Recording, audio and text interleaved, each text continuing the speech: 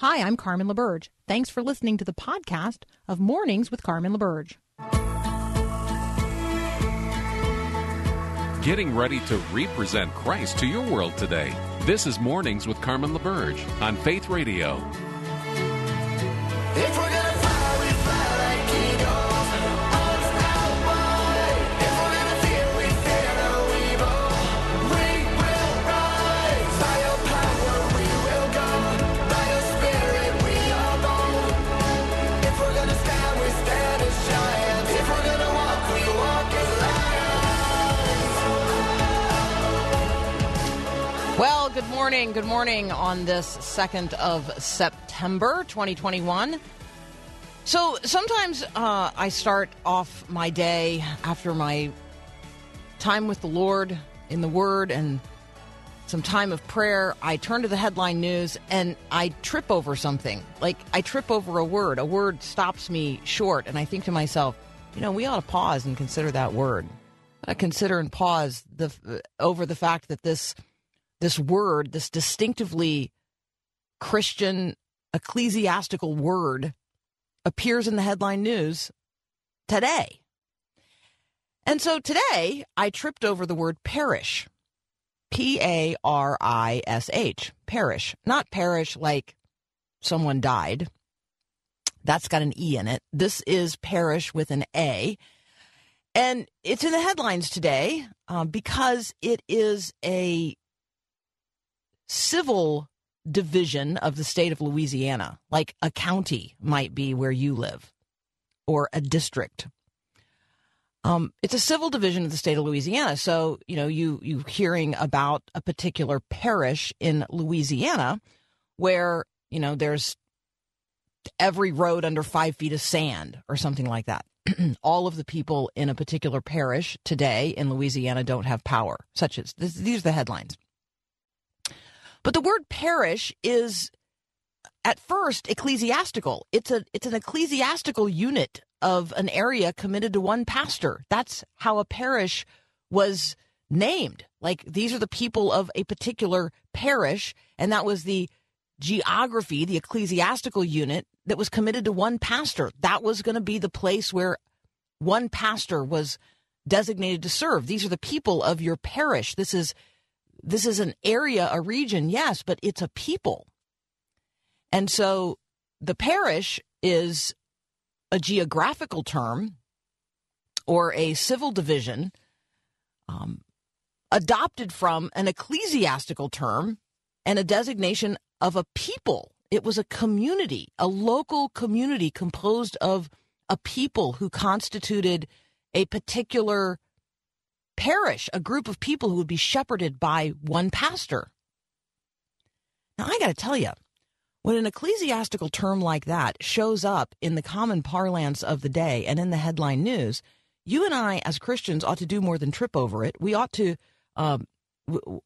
set it up on a stand and shine a light on it and say there was a point in time, at least in the state of Louisiana, but elsewhere as well. There was a point in time when we did not divide ourselves along lines of red and blue, or vaxxers and anti-vaxxers, or pro-life and pro-abortion, or whatever other distinctions you think exist among people today. We actually saw ourselves as communities of people living together in a place under a shepherd. And even if you didn't participate in the life of the quote-unquote local church, you were still in the parish, committed to one pastor. If you lived in the region, then you belonged to the herd, even if you were wandering away from it, even if you were living separate from the church body. You were in the body. You were in the area committed to the shepherding of a pastor. I want you to think about that today. I want you to consider your county, or maybe your town, certainly your street, maybe your school district. Figure out whatever geography you want to lay claim to today and lift it up to God as an ecclesiastical unit of area. And you and I are not likely pastors in the traditional sense. But I want you to pray today for the residents in your region, your area, your subdivision, your local community, whatever civil division you live in. And I want you to lift it up today as a parish. At least under the shepherding influence of Jesus Christ, who is the Good Shepherd. So there you go. There's a prayer point today from the headline news. When we come back, Ben Johnson will be here. He's a media reporter from the Daily Wire, and he and I will start off with the Texas heartbeat law. That's up next here on Mornings with Carmen.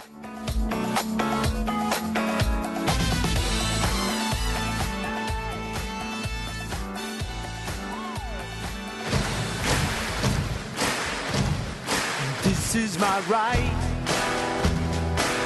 a right given by God to live a free life, to live in freedom. Ben Johnson is back. He's a media reporter for the Daily Wire. You can find him at dailywire.com. Ben, good morning. Good morning to you, Carmen. So we could be singing that little ditty about how a bill becomes a law, because we have had lots of conversations about heartbeat bills, but we're not having a conversation about a heartbeat bill. We're having a conversation about a heartbeat law. And this is a pretty major news story. And part of the coverage that I've seen is how irate those on the left are that this became a law and no one told them it was coming. And so there's a little bit of who's paying attention to what out there across America. Tell us what's happening with Texas heartbeat law. Well, you're exactly right that this is one of the first times we've ever been able to use that phrase altogether at once about a heartbeat initiative. There have been lots of heartbeat laws going back. My friend Janet Porter was in favor of one back in the late 1990s. So as long as I've been around on the political scene, this has been an issue, particularly in my home state of Ohio. Texas passed one, and usually the law, whether it's a heartbeat law or anything that is a new and innovative pro-life law, is stopped before it ever takes effect. It may eventually take effect, but it's always stopped on the first day. What inevitably happens is the law passes. There's as much drama as possible in the legislative chamber. We saw a little bit of that with Texas, but then after the law inevitably passes, as it will, then the legislative session comes to a close, and you have the beginning of the official legal challenges. And so they will sue in a friendly court, and they'll file an emergency injunction, usually the night before the law was to take effect, and the law will stop dead in its tracks the moment it was supposed to take effect, usually at 11 p.m., the night before it would have finally become law. And there's no way to enforce it. So essentially, pro-life laws have a history of being aborted themselves. This law has come to fruition. It is the law. It has been for more than 24 hours as we speak. And essentially it says that it is illegal to perform an abortion at 6 weeks forward, the moment that a fetal heartbeat can be detected. It makes a lot of sense to a lot of people that if the absence of a heartbeat means that your body is dead, then the presence of a heartbeat should mean that your body is alive, and it's wrong to kill an innocent human being without due process of the law under the Constitution. So it's very clear why this law was passed. What is unique about this bill that allowed it to take effect is that every other bill makes a legal category that is enforced by the state. So if an abortionist performs an abortion under certain circumstances, the state will come and arrest that person, and there'll be legal ramifications in a criminal court. The Texas law is unique because it allows individuals to sue in a civil court. So instead of the state suing, any individual, under the law, the wording is, quote, any person in the state of Texas can sue an abortionist, and they will have at least a minimum payout from the abortionist of $10,000 plus court costs and possibly even more according to what the judge decides. So what price can you put on a human life, really? So that's what's innovative about this, is that when they went to court, they can't say, we want an injunction against the state of Texas, we want an injunction against Ken Paxton, we want an injunction against Greg Abbott. They said, any person in the state of Texas could bring this. What are you going to do? List millions upon millions of names, every legal resident in the state of Texas who could bring a lawsuit? So they had no way to legally stop it from becoming a law. It is now law, and it will have to be dealt with on a case-by-case basis. So hats off to the pro-life movement in the state of Texas for bringing this to fruition. And now, the way you're going to hear this reported from a different perspective is that women seeking an abortion can no longer do so in the state of Texas after the point in time when they, are discernibly pregnant. Many women aren't even aware that they're pregnant this early in a pregnancy. And so just so that everyone listening knows what to anticipate in terms of the coverage, what you are going to hear from those who advocate for abortion, people who are pro-abortion, you're going to hear that this is limiting women's access to health care in the state of Texas. And so just be watching for that language, be listening for that, and be ready as a person who is pro-life to articulate, what Ben has just said, which is, from the point in time that a human heartbeat is discernible. If we acknowledge that death comes when your heartbeat stops, then when does life come? I mean, can we not call it a human life when there is a human heartbeat discernible? Like, that's the conversation that we need to be prepared to have. And once a person's heartbeat is discernible, do they not have rights? Not least of which in the United States of America would be their own right to life. All right, so let's take a very brief break. When we come back, Ben, I want to talk with you about the way that people are being talked about in the news and how people of faith are being portrayed. And then I'd also want to talk about how this is, not necessarily, you can't line these two groups up and say these two groups are the same group of people. I get that. But I was also really stunned to hear the deplorables conversation, Clinton's characterization of Trump supporters as deplorables. I was so surprised to see that word emerge again in the headline news and the conversations of the day. So let's talk about the spin that reporters put on the characterization of people who, I guess they don't like. So that's up next here on Mornings with Carmen.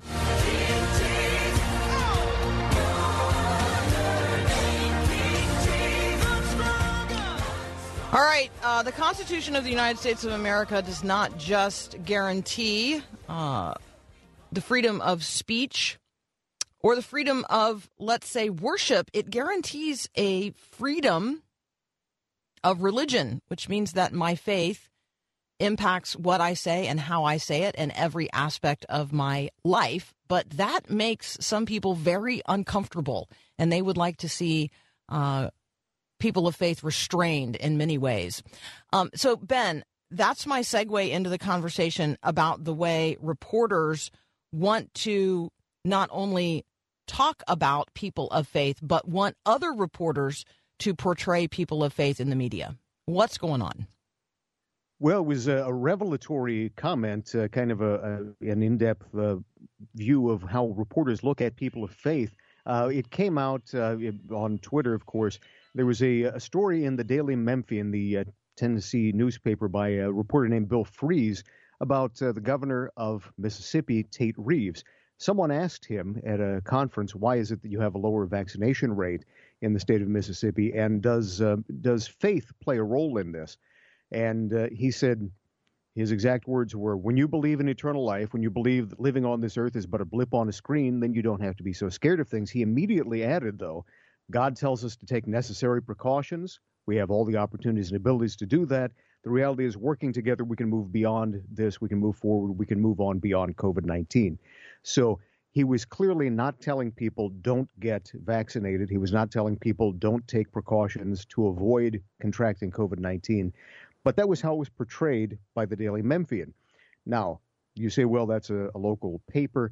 However, a New York Times reporter retweeted this. A lady named Emily Flitter retweeted it and said, this is a template for the way that the media should deal with people of faith from now on. She said, in order to perform our roles as public watchdogs, reporters have to be imaginative contrarians. We need to think, what if the person in power really is crazy enough to do something people think's out of the question? And when she goes on, she says, people think we're just scaremongering or sensationalizing an issue for our own purposes. No! Exclamation point. Someone really needs to put a hand up and say, hey, do you truly not care your constituents are dying because of your belief in an afterlife? And then later on, this got likened, of course, that people of faith are like the Taliban because faith, I guess, is the common element. It's hard to draw any further lines there, and yet people are continually doing so. So essentially what you're saying is that anyone who is a person of faith should be looked at as though they're a medieval obscurantist, incapable of discerning science and indifferent to the suffering of human life. I'm not sure that that's reality. It certainly is not the case. This is essentially a case of slander against Governor Tate Reeves, and yet she's proposing this, teeing this up as though that should be the frame on every story of faith. And what those of us who consume media, who are people of faith, should realize is that it's actually been the template for a very long time. Anytime you see someone who is identified publicly as a person of faith and who takes his or her faith seriously, that frame is already on the story. And if you read discerningly, you'll see very clearly how the reporter manipulates language or how they move things around in order to make the person look like some kind of an extremist or an obscurantist for a belief that there is a higher power and an afterlife, a belief that is still shared by the vast majority, more than 80-90% of Americans. Obscurantus. Is that an IS or a US at the end? IST, yeah, obscurantist. And Obscurantist. Someone who is opposed to letting the light of knowledge move forward freely. So I'm a light shining in the darkness, and I am not willing to put my light under a basket or a bushel. And so I resist the characterization of me as an obscurantist. There you go. I have now used it in a sentence. Deplorable is a word that is back. Deplorable is a term most often used as an adjective. But we had a candidate for the presidency of the United States named Hillary Clinton who used it as a noun and put people in a basket of deplorables.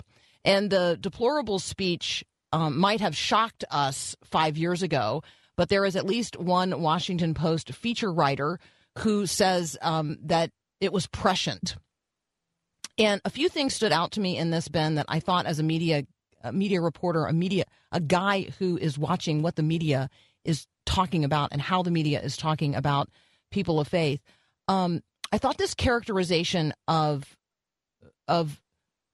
what I would have absolutely viewed as one of the great mistakes that Hillary Clinton has ever made, which was describing half of the people who supported Donald Trump as a basket of deplorables, and then she used the term irredeemable.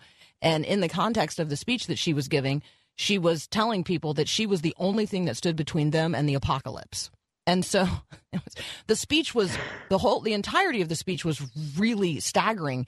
But it's back because this Washington Post feature writer, this is not an opinion piece. This is put forward by the Washington Post as a feature,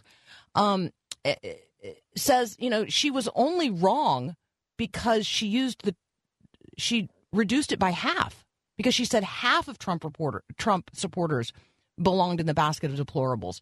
This person is saying that the error she made was in undercounting the number. And I just lift this up because I felt like this was something that was a political mistake that everybody agreed on. And apparently it's not. And there are people who see it not only as not a mistake, but prescient. And that's the word in the headline. And that everybody that voted for Trump, so that's like 81 million people, are deplorable and irredeemable. And this characterization is really troubling to me in terms of deepening the polarization of us as a people. Well, that's precisely the most important point here, which is that you have a nation that is so clearly and very evenly divided, as we saw in the last election. America has been a 51-49 country for a very long time. And when you look at the numbers, there are tens of millions of people who voted for one candidate or another, not because they love everything that candidate stood for, who that person is intimately and in every single way, but because they thought this person is better than the other guy, and they were scared to death of the other guy or the other lady. And to lump everyone in together is saying that removing all distinctions, all differences, all nuance, is what they used to accuse people who are deplorable of doing, saying that you're incapable of seeing between individuals that not everyone of a certain race or a certain ethnicity is the same. And yet they're applying all of that to people who have a certain voting pattern in one election or two elections. So it's a matter of hypocrisy, first of all. But the deeper point is the one that you make, which is that Hillary Clinton made a terrible political mistake. It's impossible to win as president of the United States, or it should be, by continually dividing the American people and looking down with contempt upon the people you're going to rule. It should be impossible to rule that way and to be elected that way. And she paid the backlash in part for that and for a lot of other political reasons as well. In order to deepen the divisions, this essentially is saying we need to deepen the divisions between the two parties. We need to continue to churn up the animosity, churn up the divisions, churn up the contempt that we have. And it shows how siloed people in the media are from the rest of America. As you say, 70, 80 million people who voted for Donald Trump last time around and who still support him in many places. In many places where I drive around, you still see Trump banners out. Those people are not deplorable. We may agree or disagree regardless of what sign you're holding up and what candidate you're supporting. But all of us need to realize not only are we all Americans and we need to do what is good for the good of this country so that we can be a shining city on a hill and a beacon that demonstrates God's goodness to us and to the rest of the world, but also that we are brothers and sisters in Christ, regardless of how we view one another. We've understood that we are brothers and sisters in Christ across ethnic lines, across sexual lines. That's also true across political lines. Every one of us was made in the image and likeness of God from the very youngest time, from even before our heart begins to beat until we breathe our last. We need to love and respect one another, and this piece is doing everything that it can to violate that gospel teaching. Ben Johnson, as always, thank you so much for your perspective. Thank you for joining us this morning. You guys can find Ben at Daily Wire. I'm going to get the website exactly right. dailywire.com. You can also find him on Twitter at The Rights Writer. We'll be right back.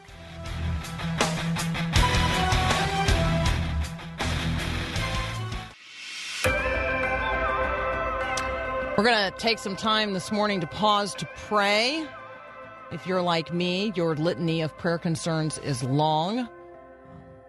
Kathy Branzell is going to join us from the National Day of Prayer Task Force, and we're going to pray through some of the concerns of the day, the upcoming anniversary of 9/11, the situation in Afghanistan, Labor Day this Monday, return to school, lots of things to be praying about and for on this Thursday morning. We'll be right back. It's easy to love someone when they agree with you, and difficult when they don't. Hi, I'm Mark Gregston with Parenting Today's Teens. Remember those days when your toddler or grade school kid wanted to please you? Those were the days, weren't they? But then something happened. That cute kid became a jumbled up, disagreeable, emotional mess. And all of a sudden, it isn't so easy to love them anymore. If you have a teen or preteen living in your home, I want to remind you that no matter how bad things get, your child needs unconditional love, when it's easy and when it's not. If your child feels there's something they could do to lose your love, be very clear right now about how you love her or him without condition. Want more parenting help from Mark Gregston? Find encouragement through articles, books, and more at parentingtodaysteens.org or search for Parenting Today's Teens in your favorite app store.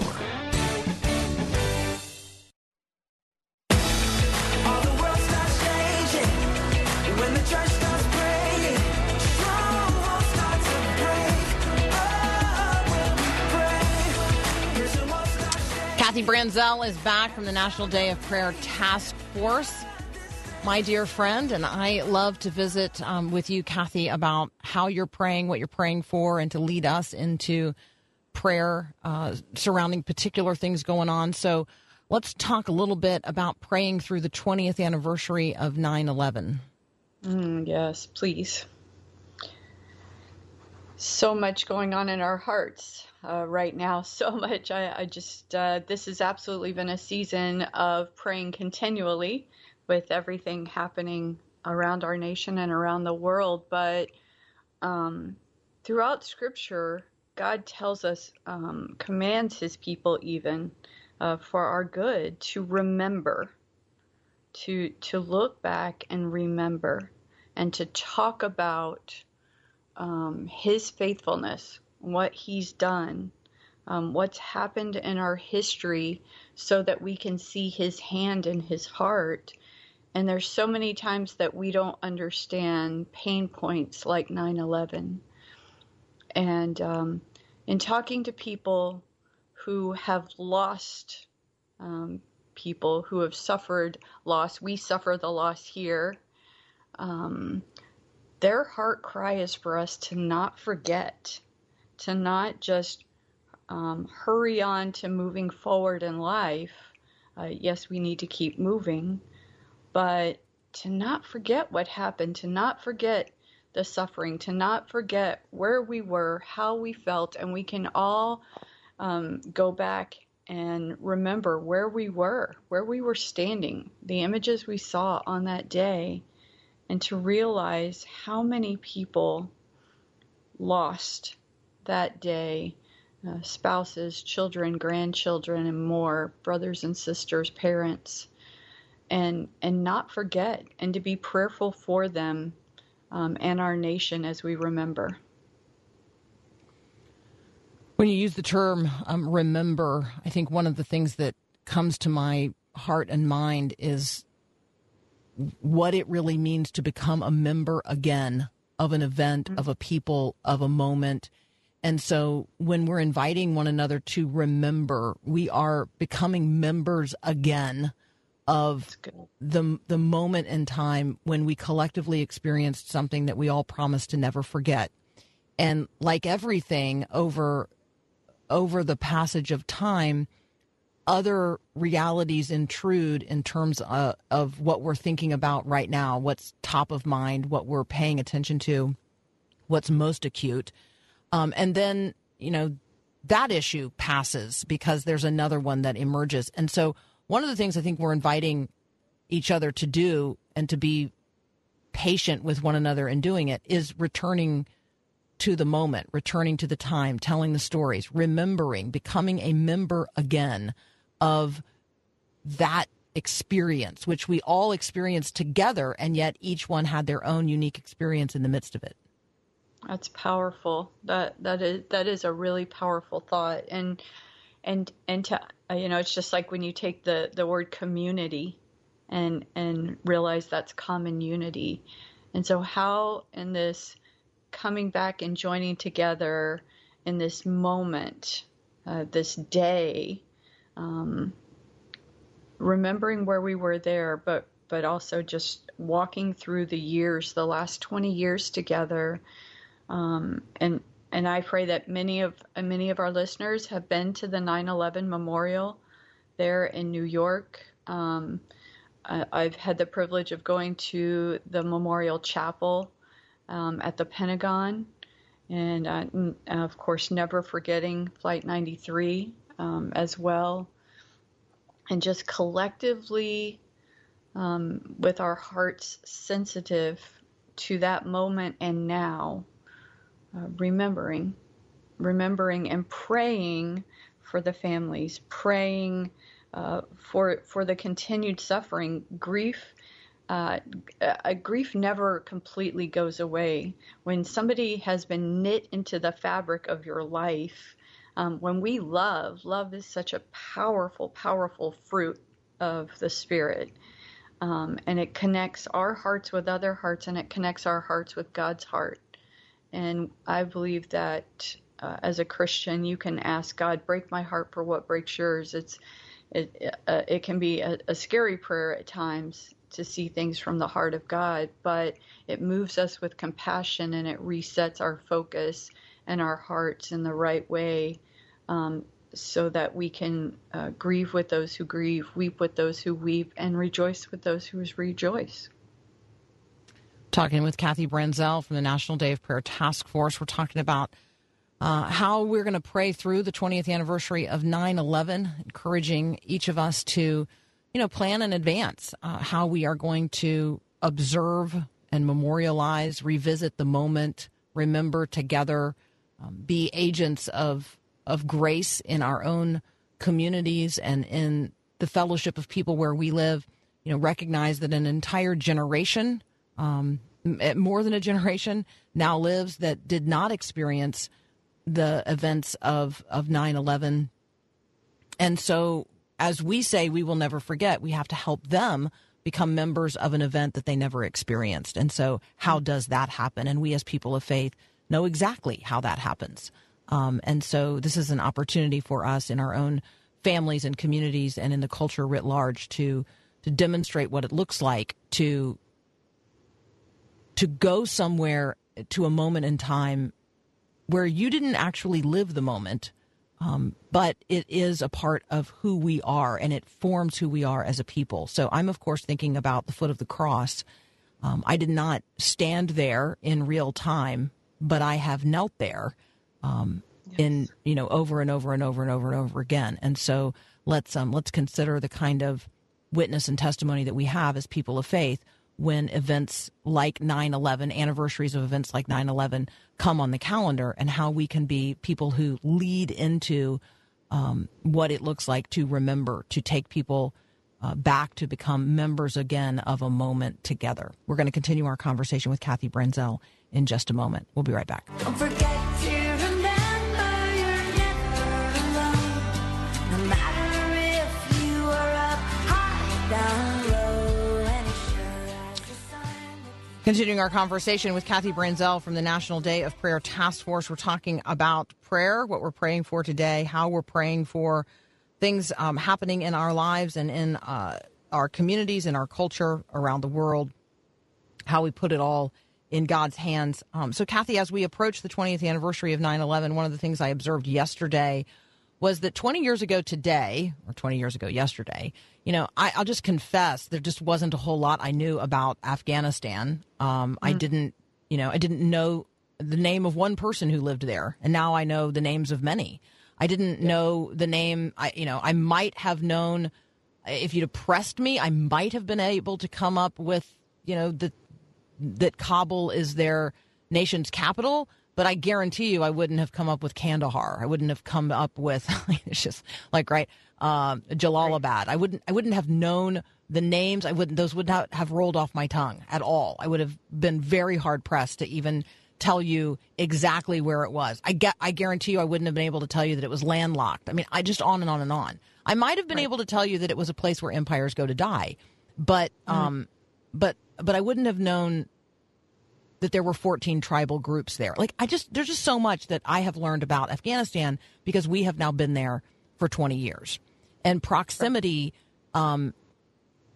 feeds my prayer life in relationship to the people of Afghanistan. So let's pivot from how am I going to pray through the anniversary of 9/11, and how am I praying and how shall I pray for the people of Afghanistan and the circumstances in which they now find themselves.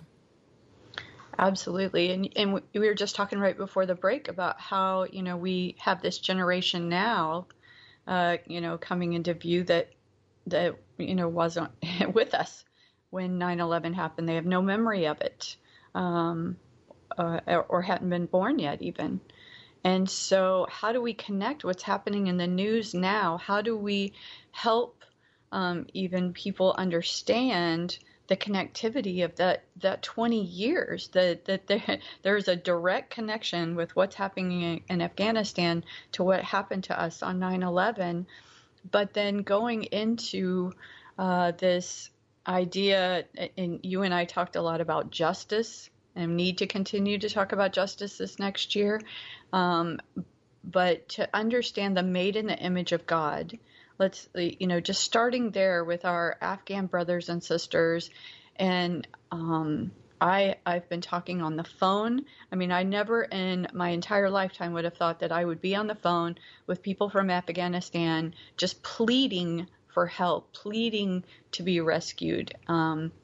We need to understand that our brothers and sisters in Christ over there are now being hunted down. And we need to be on our faces praying for them. We need to be helping to rescue them. And life lessons, life should lead us to lessons, to learn more, to know more, to pray more, to pray with wisdom, knowledge, and understanding. And then the other side of that coin is Jesus told us, pray for your enemies. Bless those who curse you. And we need to be praying for every single person, every soul right now in Afghanistan, so that, praying that the Lord would visit them, that they would have dreams and visions, that they would know that He is the King of Kings, that He is the one true God, that they would come to a saving knowledge of Him, that people would drop their guns and drop to their knees and worship Him as Lord. And that alone would save Afghanistan. Amen. Because I only get, limited time with you and I'm greedy, I'd love to talk with you about praying for and through and around Labor Day, which is this coming Monday. So what are your thoughts in terms of how I can be praying for people in the business community, for people, working in all kinds of places and spaces? Are there workplace prayers? Oh, yes, so many, and understand that we don't go visit Jesus on Sunday and then leave him at home on Monday when we go to work. That we carry the Holy Spirit into our workplace, whether it's at home or in a building, in a shopping center, in retail, wherever we go, restaurants, in the C-suite, we take the Holy Spirit with us. And so we want to live out and pray out prayers of excellence, of integrity, to take our faith to work, to realize that our workplace is our mission field. For those of you going to work right now that have been thinking, when I retire, I'm going to go into full-time ministry. No. The moment you said yes to Jesus, you stepped into full-time ministry. And even if you don't see how, there is kingdom purpose in your workplace and in you going to that workplace today. And so know that people are praying for you, and you can be praying for your coworkers, for the owner of the business. I'm going to pray that you're praying for your boss. There are all sorts of statistics about people, the incredibly high number of people who would rather their boss get fired than get a raise.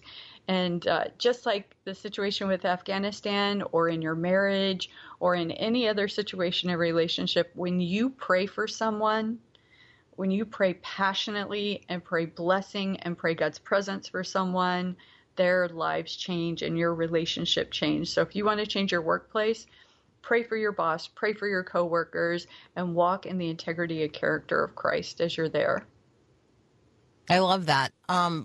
So a workplace environment around which we've been praying pretty frequently, but maybe as kids go back to school, like we could be praying for teachers as well in new and different ways. Talk with us about sort of some back to school prayers and praying for the hearts of teachers. I know you actually have a resource related to this at nationaldayofprayer.org. We do. And all through the month of September, we will have prayer resources for the workplace as well. But yes, August, we focused completely on education. So there's several articles there, but we do need to be praying into. And so pray that teachers will, again, just teach in the integrity and the love of Jesus Christ, that they would see their students as a mission field. Students are coming in very confused. So much has gone on in the last couple of years. And so be praying for teachers who have such an incredible influence on our students, on our children. Most people, if they are asked as adults, successful adults, who was your mentor? Who was your inspiration? 85% will name a teacher or a coach, somebody that was in their school system as they were growing up. And so pray that they would be positive, godly, biblical influences in this younger part of our now generation that will grow up to be the leaders, the government, the military, the teachers, the business owners of later on in our generation. So I have a quick, I'll make it quick, but I have a quick testimony, a Thanksgiving prayer related to school. One of the things that I've been praying for a number of years is that is that God would send somebody to Matthew's school who would be his real friend, like to have a real friend.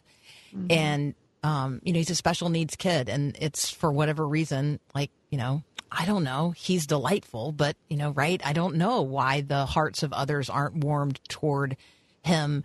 And so, anyway, God sent a kid this year, and his name is Carl, and he's precious. He's just totally precious. Carl actually graduated from high school in another part of the state, but here in our county, you can actually stay in high school until you're 21 if you qualify. And so even though he graduated from high school in another part of the state, his family moved into our community so that Carl could keep going to school because, like Matthew, Carl has some special needs. And so Carl needed a ride home a couple of days ago, and so he jumped in with us, and as we're driving home, I'm, of course, politely asking him a number of questions, trying to get to know him. And I learned that, Carl was born in Haiti, and he was adopted into this family here in the United States when he was 7. He has a twin who's in college. Like, there's just so many things about him that I didn't know. And he's so delightful and so precious. And I feel like Matthew has a real friend for the first time,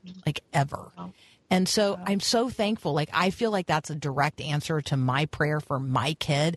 And it's happened through school.